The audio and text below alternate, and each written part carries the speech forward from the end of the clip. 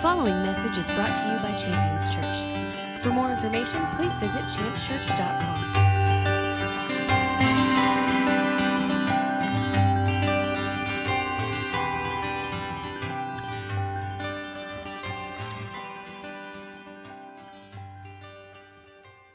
As we get into the Word, there's a couple of things I always bring up and mention.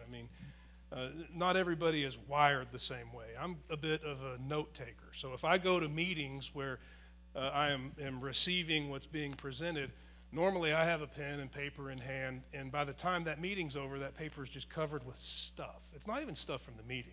I'll draw pictures of dogs and horses and unicorns and all kinds of stuff, but I'll write stuff down as well. And so, you'll be filtering through all these odd pictures and little doodles, and you'll find information that you'll think, oh, I remember when that was said, And what's amazing when you write stuff down and revisit it is you can sit and soak on it and focus on it, and it doesn't get lost. So I had a guy one time, very wise man, told me you can write it down or you can write it off. And I think that's pretty true. So I'm a big advocate for taking notes. If you have that ability, you can jot a few things down. I don't mind if you draw a few unicorns. I get it. It's a thing. So knock yourself out. But when we get into the Word here, I want to anticipate something great. When we come together, no matter what, that really is a sincere desire of mine that we be impacted by the Word of God in a really powerful way. The Word of God is the power of God to save to all who will believe. And as we hear the Word of God, no matter what, no matter how many times we hear it, no matter how routine it becomes, I trust and believe that it has the power to bring something impactful into our lives that we desperately need. And not just together collectively, but individually in our lives. We all have different life experiences, all engaged in different things, challenges, things that we need to see God move in. I'm always trusting and believing that God is present to speak to us together and individually at the same time. He's just that good, and he loves us so much. So there's a few things we're going to find in the Word. These are a few things that we're going to find together as we move through the Scripture. I like to offer these as kind of like milestones, for a couple of reasons. And one is real practical, so that you can kind of know where we're at in the message, right? I've sat in meetings before where I've thought, how long is this guy going to go? Because I feel like he's been getting started now for 30 minutes, And so it's good to kind of have, something in the front, something in the middle, and then something in the end, so you just kind of know where you're at, right? I think that's a real comforting thing. Another thing is there are things that maybe stood out to me that I personally found interesting and just thought you might find it interesting as well, and so it gives it a little emphasis and allows us to look forward to it. But these are things that you can look forward to as we get into the Word. One, what makes you different? That's one of the things we're going to find. What makes you different? Now, let me clarify what I'm saying there. What makes you different as a Christian? As a Christian, you are different than non-Christians in the world. Now, that's not a very politically correct thing to say. The world would love for everyone to be the same and everybody's equal and all of these things. The reality is Christianity means change. When you come into Christianity, the Word promises that you become a new creature. Old things pass away and new things come. That means you're different than you used to be. And everyone else that's still that same used to be way is going to be different than who you are. So you're going to be different, and there's something that makes you different. We're going to see what makes you different in the Scripture. For a couple of reasons, I find that important. One, it's okay to be different than the world. You'll know you're doing it right when you look totally different than the rest of the world, right? And then another thing is it lets me know that as we are living our lives, that I can look for patterns of new things and old things and make sure that the things in my life are surrendered to God. I want new things. I don't want to live my life carrying around old things. Anyway, that's neither here nor there for now. But we're going to find out what makes you different so that we can intentionally cooperate with that change. Another thing that we're going to find is what's needed to do what's right.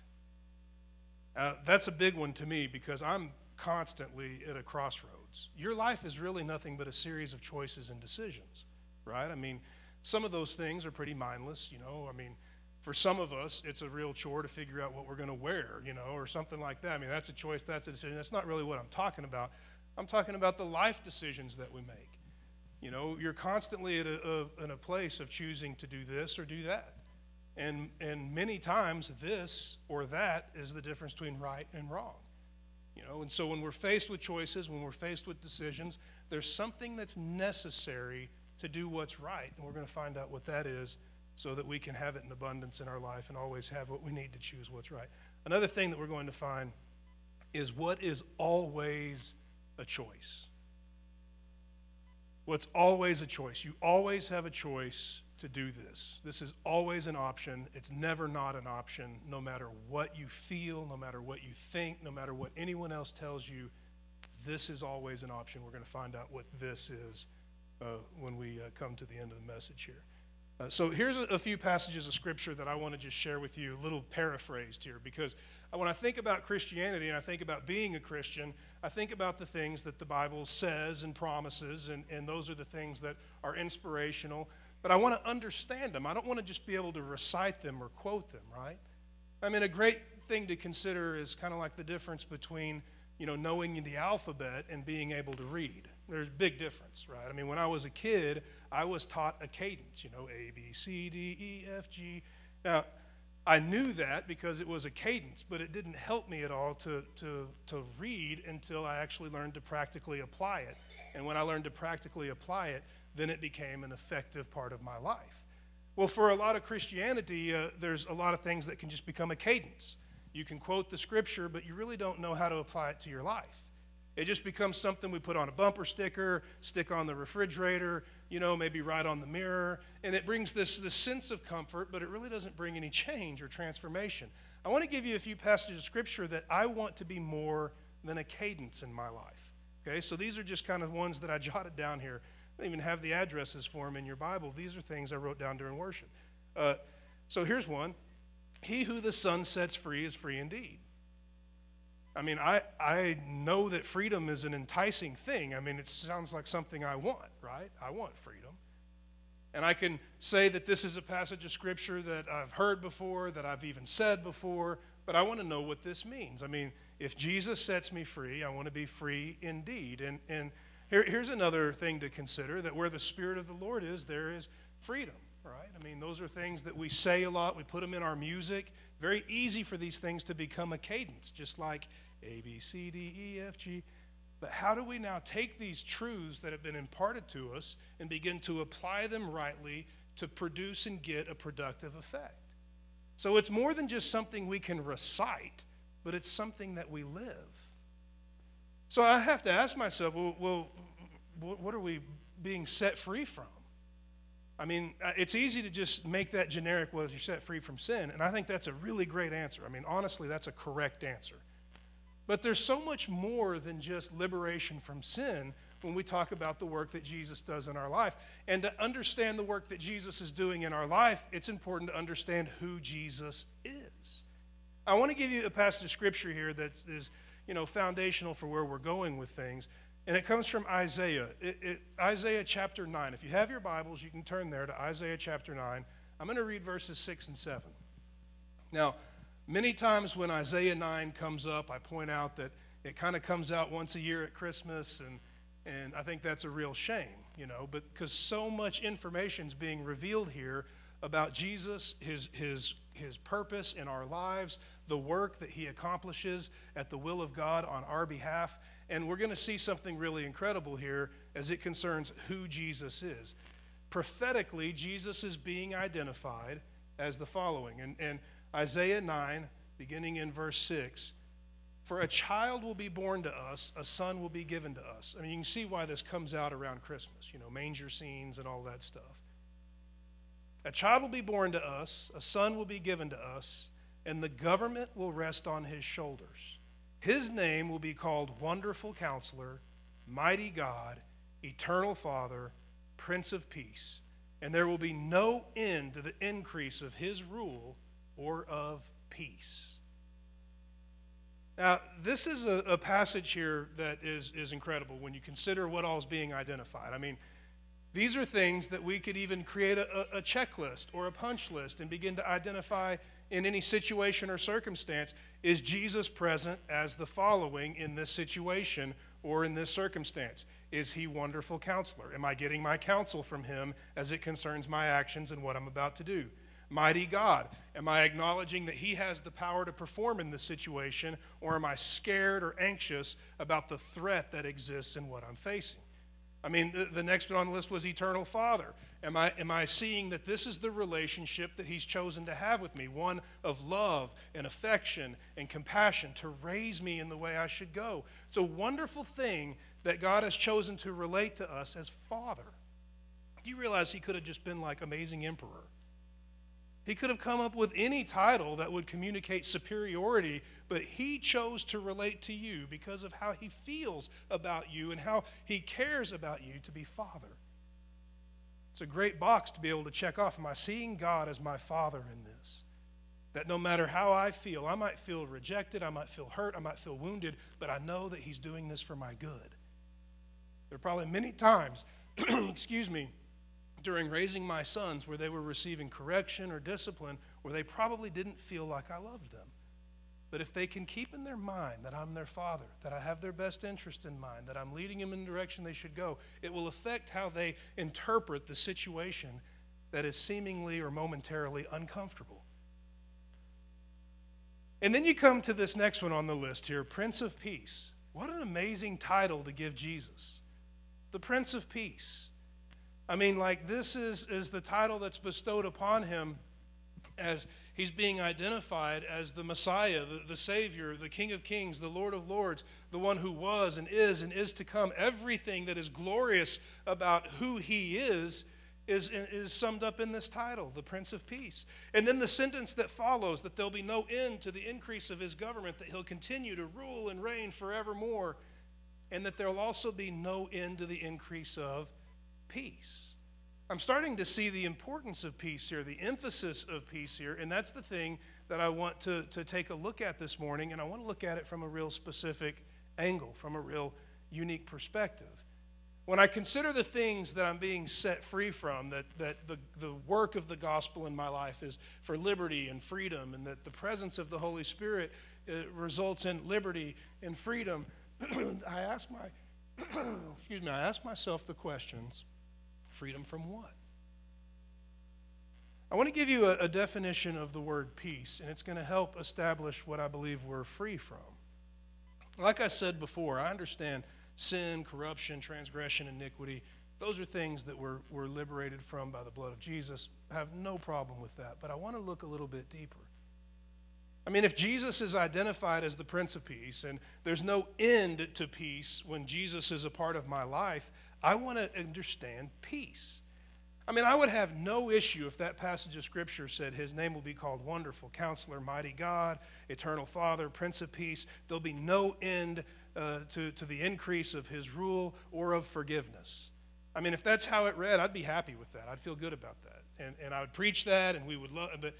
But intentionally, what's said is there's going to be no end to the increase of peace. I want to understand peace inside and out.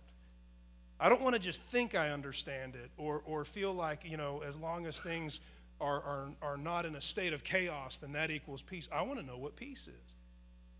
So if we turn just to the dictionary, and I'm not talking about, some concordance or Bible dictionary. I mean like Webster's. I'm talking about typing it into your web browser, peace definition. This is what's going to pop up. And I think this is a really incredible definition. Freedom, well, that's a powerful word. Remember all the freedom that's been promised. Where the Spirit of the Lord is, there's freedom. The one who the Son sets free is free indeed. Peace starts with freedom, but freedom from what? Freedom from disturbance. That's kind of an interesting thing to think about. That Jesus is the Prince of Peace. He's the Prince of the freedom from disturbance. And I want to know him as such. If that is the identity that God has revealed to us as who he is, as he's come to bring everything we need to live a godly and successful life, free from the bondage of sin and corruption, and released into the full measure of the promises of God, with the authority of the kingdom of God and the power of the Holy Ghost in our life, God has sent to us the Prince of the freedom from disturbance. I want to know Jesus as that. That is the view, the perspective. When I see him, I want to see that is the Prince, that is the King, that is the ruler of being free from all disturbance. And then I start to wonder, well, then what does it mean to be disturbed, right? Because if it's freedom from disturbance, then I want to know, by definition, what counts as disturbance. Here's an interesting thing. We go back to the dictionary, and you find this. the interruption of a settled state. That's disturbance. Like, consider this. Consider, sand, that has settled, that's a settled state, to the bottom of the water. And then all of a sudden, an interruption to that settled state would be this agitation, this stirring up, and all of that sand begins to swirl and move around, and it's all out of place. There are things that are taking place in my life, even right now as we speak, that are trying to take things that have been settled, things that have been a conviction, things that are where they're supposed to be, and get them all stirred up and all over the place. And when you begin to see like that and you start to have that perspective, you start to sit back and think, okay, I see what's going on here. And I'm not going to just be a lamb led to the slaughter and take the bait and just get wound up in all the disturbance. I need to look to the Prince of the freedom from disturbance. I need to look to the Prince of Peace, the one who has been sent into my life to protect me from being stirred up in all of this nonsense, but to remain settled. And I really believe with all of my heart that with Jesus as the foundation of my thoughts and my actions and my attitudes, that no matter what storm tries to stir up everything that's settled, I'm equipped with everything I need to remain settled, to remain in the place, not stirred up out of place, but to remain right where I need to be. Settled in my thoughts and in my heart and in my mind and in my actions and in my words. And oftentimes when we find peace disturbed, when we find that there's this interruption to this being settled, it's revealed through things that are out of character. Maybe we speak different. All of a sudden, words that you normally don't say start coming out. Maybe cuss words, who knows? Name calling, I don't know. Maybe the tone changes, where instead of it being, a calm, delivered tone that's under control and that's rooted in strength and the foundations of solid character and conviction, all of a sudden becomes, aggressive. It might become sharp. It might become sarcastic. There's a number of things that could begin to be revealing that something is agitated. Something that is normally settled is now stirred up, and that is a problem. Because peace is that settle, that freedom from disturbance. And Jesus is the Prince of Peace. Now, here's something wonderful about the idea of this freedom from disturbance. This freedom from disturbance is really what sets you apart from the rest of the world as a Christian. I want to give you a passage of Scripture here that I lean on as it concerns that truth. And I mentioned to you before, we're going to find out what makes you different. But we'll find that here, 1 Thessalonians chapter 5, verse 23. 1 Thessalonians 5:23, you can write it down. You can go read it in your own time, or you can turn there right now, however you choose. But I'm about to read it to you. 1 Thessalonians chapter 5:23. Now may the God of peace, okay, now I have to stop there and just say, now you realize we're talking about peace again. May the God of peace, the word of there is a possessive word. It's a descriptive word and a possessive word. We don't really use it as a possessive word very often, but you could either say, hey, this is Preston's Bible, or you could say, well, that's the Bible of Preston, like that. It sounds weird to say it that way, but basically what's being revealed here is that God possesses this. He's the holder of peace. It's an identification that peace is who he is, and he is the source of this. Now may the God of peace sanctify you entirely. I want to explain that for a second, because remember I said this is what makes you different from the rest of the world. I love that sound. Oh, I love that sound. Let me tell you something. I heard a baby crying in a store the other day, a newborn. There's nothing like it. I just sat there and grinned. And it brought back a lot of memories.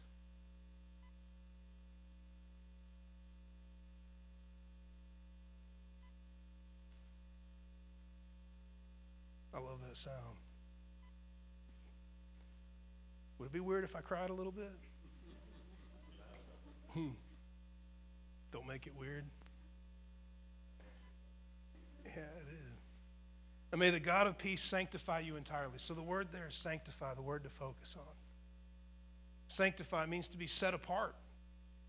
I mean, you were pulled out of darkness and set apart into light. You were removed from this and you were placed into that. You were removed from that which was corrupt, that which was filled with destruction and demise and corruption and death and all of those things, and you were moved into what is prosperous and life-giving. You have been set apart. You have been sanctified. Let me tell you something. That's a word that I would encourage every one of us to take into our prayer time. Father, let me understand sanctification.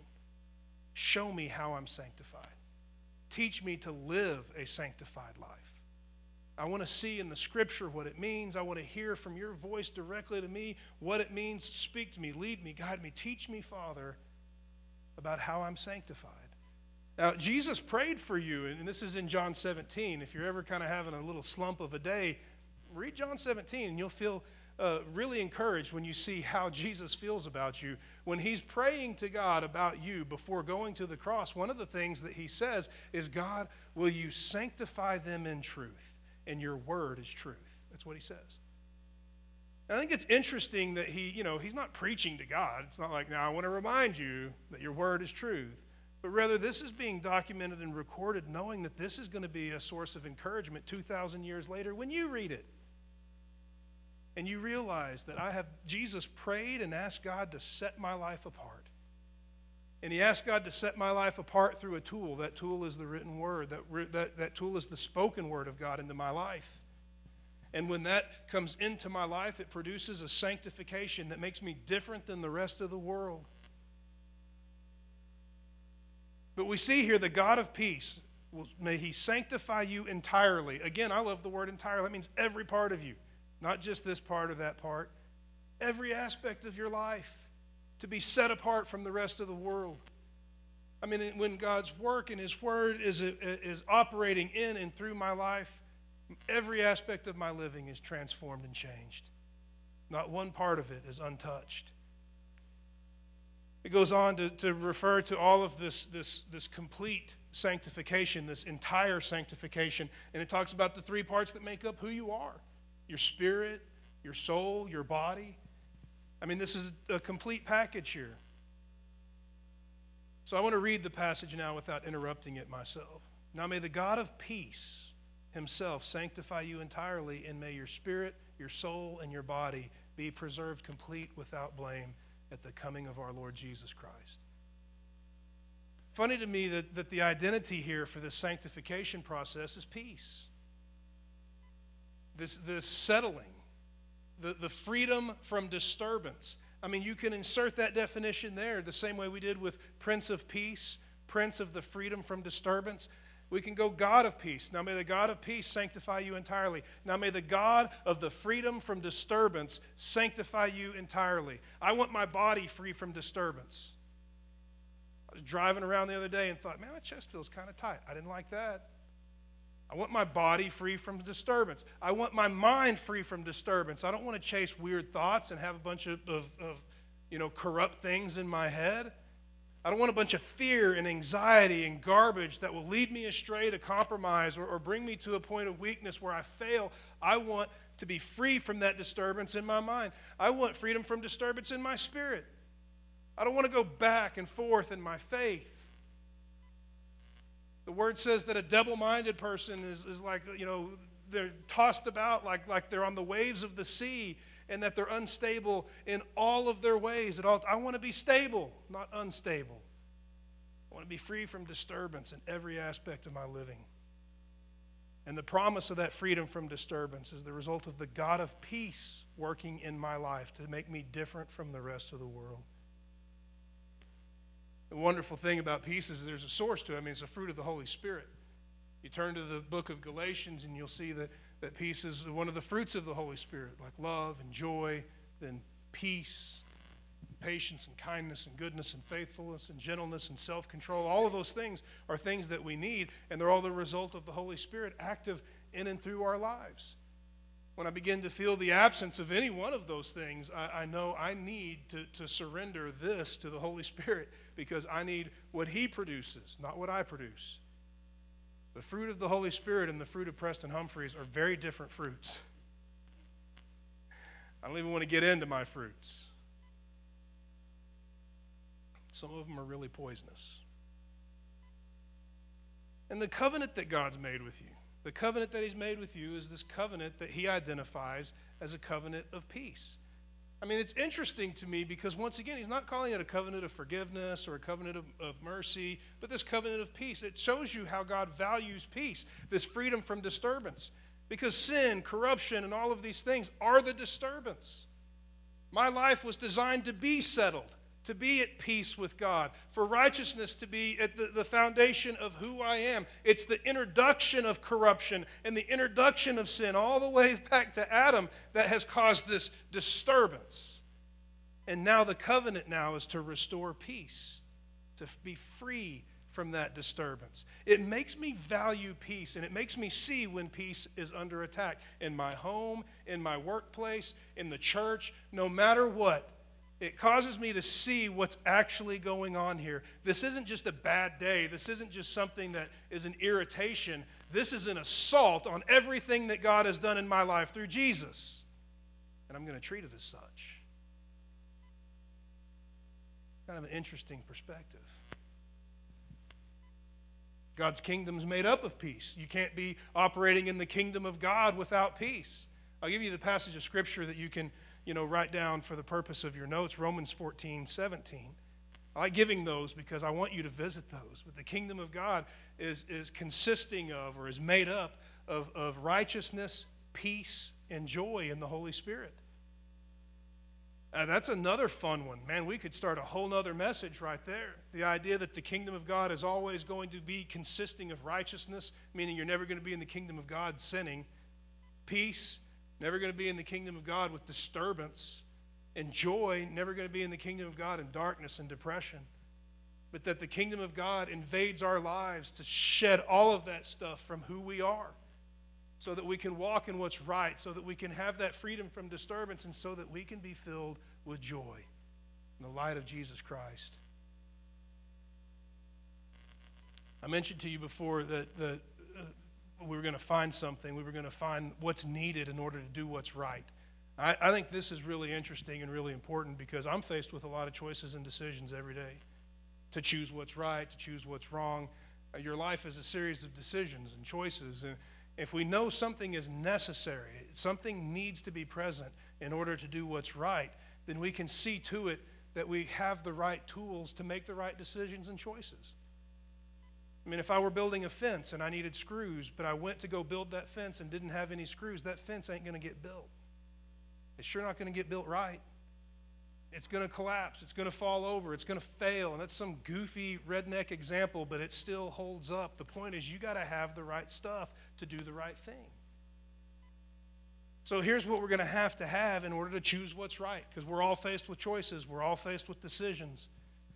And if we find that we make a string of bad choices and a string of bad decisions, we might ask ourselves, do I actually have what I need to make this right?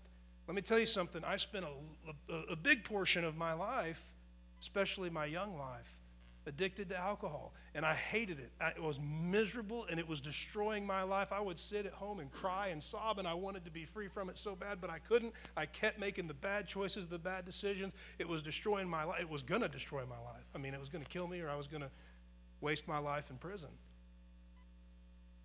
I mean, nobody would want that. You don't walk up to somebody who has all the potential in the world to do something great and just say, hey, you want to waste all this? Like, sure, why not? I hated it, and I knew I hated it, but I couldn't stop it until Jesus introduced the freedom from disturbance, until peace came into my life, and all of a sudden I had what I needed to choose what was right. Even though I tried to choose and tried to choose and tried to choose and I couldn't, when I finally had what I needed to make the right choice was made. And here's what you need to make the right choices. I'll give you this passage of Scripture here from James. James chapter 3, verse 18. The seed whose fruit is righteousness is sown in peace by those who make peace. Now, let me tell you something. It just sounds like you opened up a Christian fortune cookie, right? It does. It's like, it's this weird, it sounds like some kind of a saying or, some, free-floating proverb out there. But when you take this into the context of who peace is, that it's Jesus Christ, when you take this and you ask yourself, what does that actually mean? The seed whose fruit is righteousness. Okay, don't think just seeds, but think about what seeds do. They grow and they produce.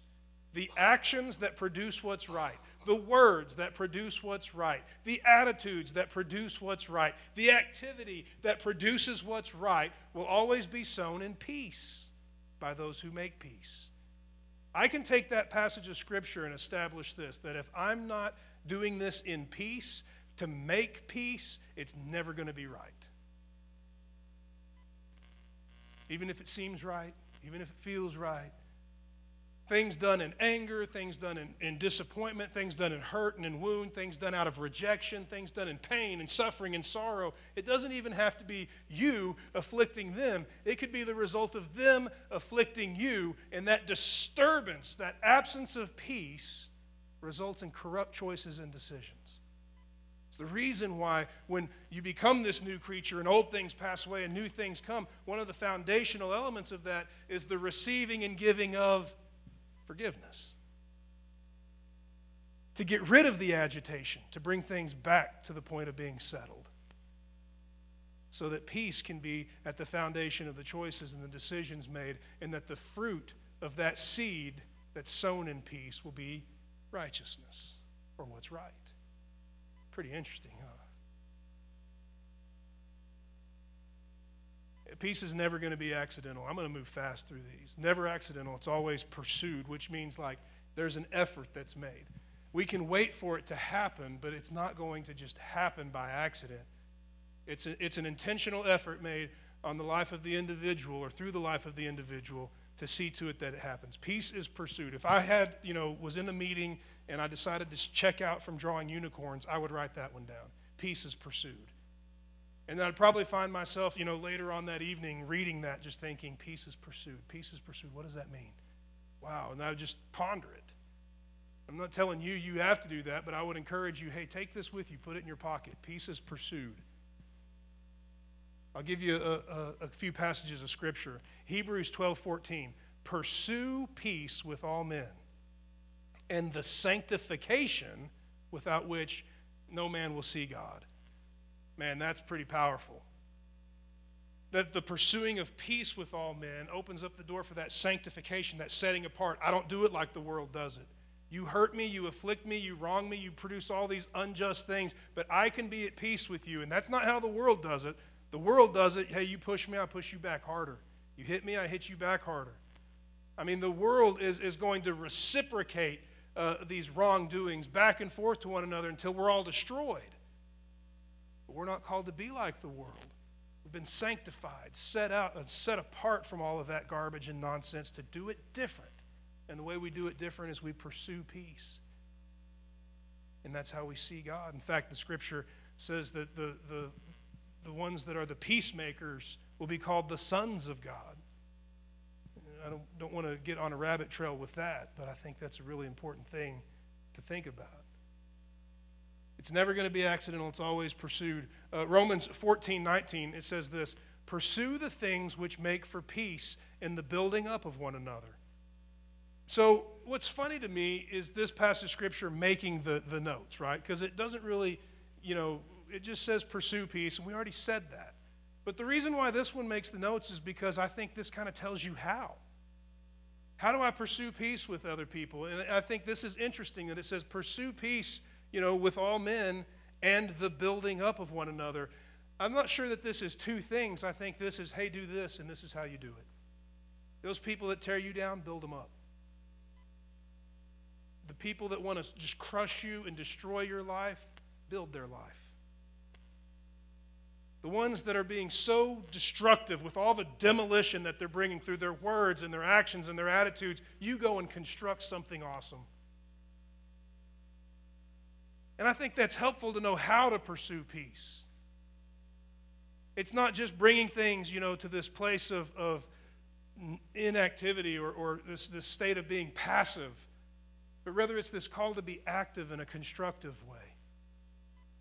My goal is not just to endure when people hurt me and to just sit back and take it. My goal is to start building their life, even while they're tearing me down.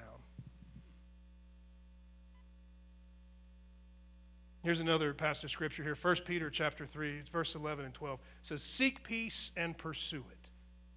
For the eyes of the Lord are upon the righteous, and his ears are attentive to their prayers. I want that. I want God to see what's going on in my life, and he's watching. I want my prayers to be effective. When I read this passage of scripture, I can see that my prayers being effective, that this attention given to my life is opened up and magnified by the pursuing of peace. I know there's a number of people that might argue those things, but I'm happy to just let the scripture speak for itself. So I'm going to read it again and then move on. Seek peace and pursue it, for the eyes of the Lord are toward the righteous, and his ears attend their prayer.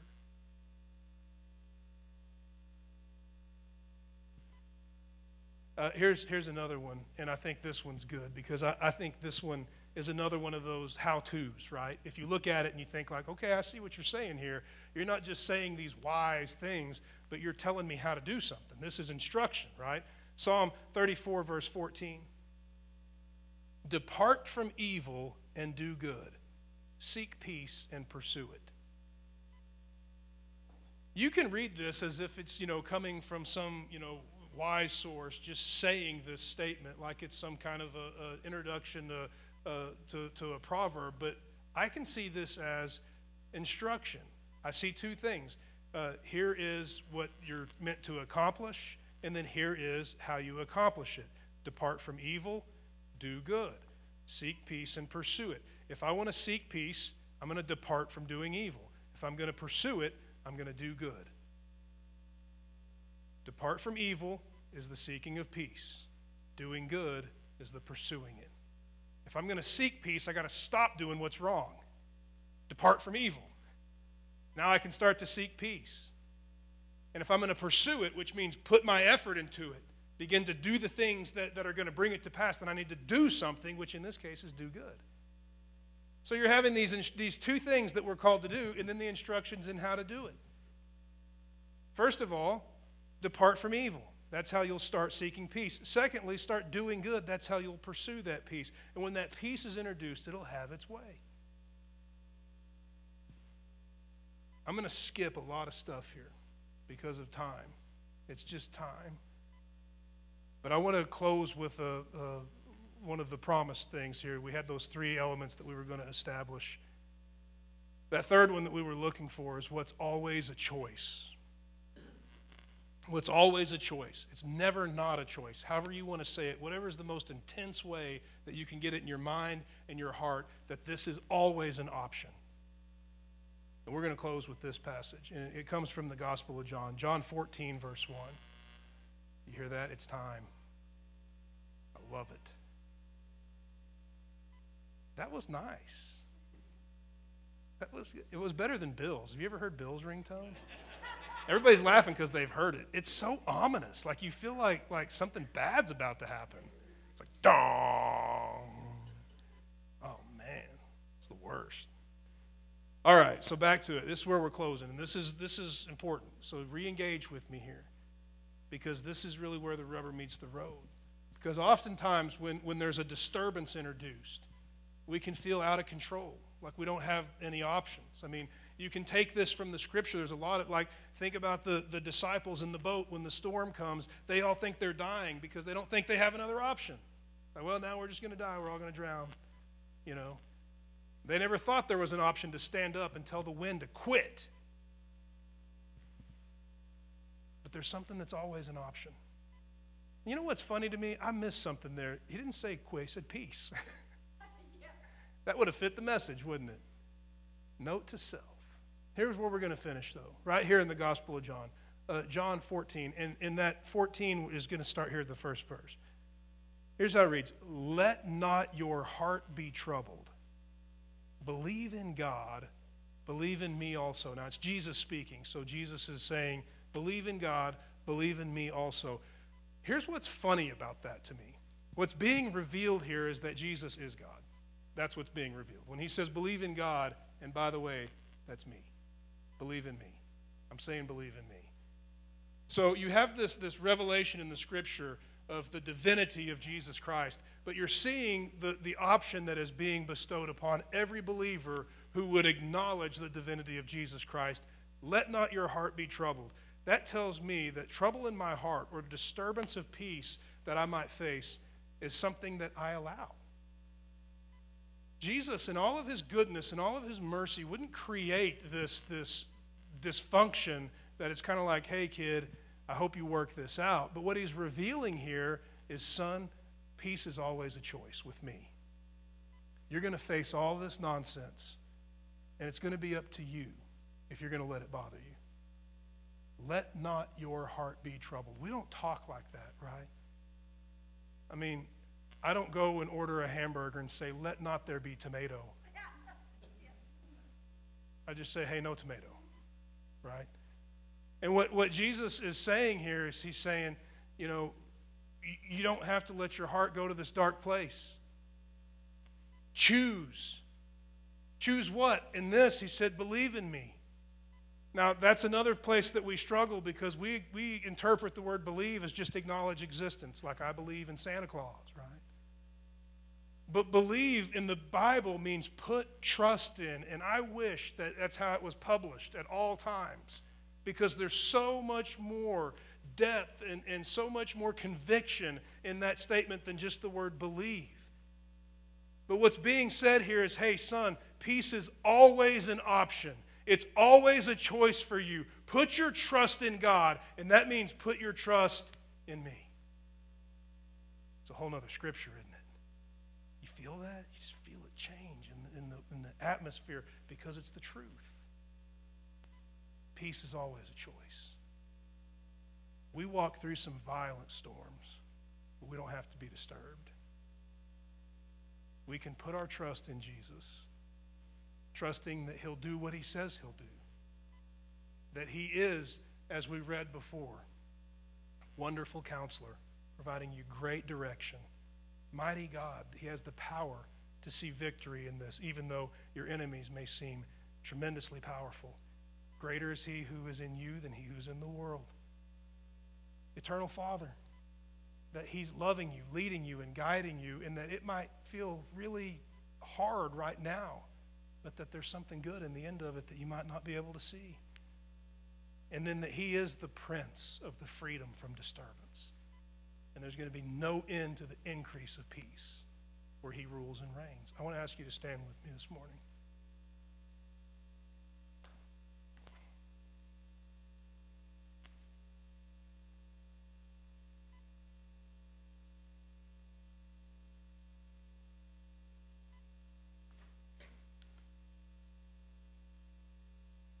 I want to pray for us, and I want to ask God to do a work in our hearts and in our minds. And there may be a number of things that God is going to do for you personally, individually, things that might not even be related to the message, but God has a wonderful way of connecting the dots.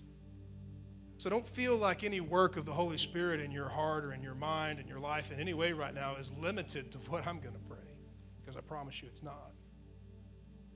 But I want us to see Jesus differently,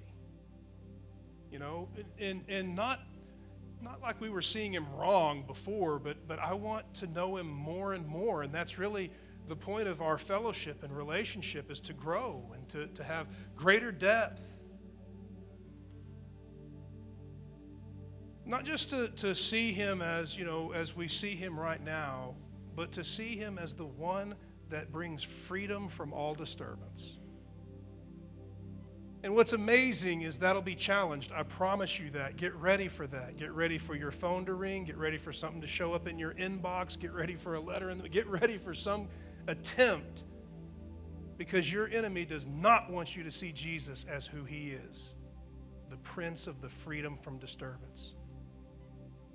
And you may open up the floodgates of hell to try to bring disturbance against your life, to try to stir up what God has settled through Jesus. But stand. Stand putting your trust in him. That Jesus, you are the Prince of the freedom of disturbance. And I see what's going on here when I read that letter, when I check that email, when I take that call. I see what's happening. All of these attempts to stir up what you've settled. You're stronger. You're bigger. Your love is wider. Your faithfulness is without end. Truly, you are greater than any of this nonsense in the world. And I choose to put my trust in you. That's how we stay settled. And it opens up the door to choose what's right. It changes everything. That's the prayer I want to pray. You're welcome to be in agreement or simply receive, but I want to pray for you. We're going to dismiss. Father, we thank you for the word. We thank you for truth. Let your truth have its sanctifying effect on us, that we would be set apart from those in the world. And let the truth that we've received today begin to work in our hearts and in our minds, that we might see Jesus as the Prince of the freedom from all disturbance. Let us glorify him as the one that we can put our trust in the midst of all the attempts to stir up our life and move us from where you have set us in conviction. And let us become rooted deeper and deeper in the things that are true. That as the world's attempts to disturb us and move us continue to fail time and time again, that we would grow stronger and stronger in faith in you, and that we might inspire those around us. All because of our willingness and our trust to lean on Jesus, the one who is the Prince of the freedom from all disturbance. Let that freedom be ours to not only have, but ours to give to those around us. That we might truly live out the truth, that the one that Jesus sets free is free indeed. That where the Spirit of the Lord is, there is freedom. And let that freedom from all disturbance prevail in our hearts and in our minds as we put our trust in Jesus. Let the results be amazing. Let them bring you honor and glory. Let our choices be righteous. And let our fellowship be true.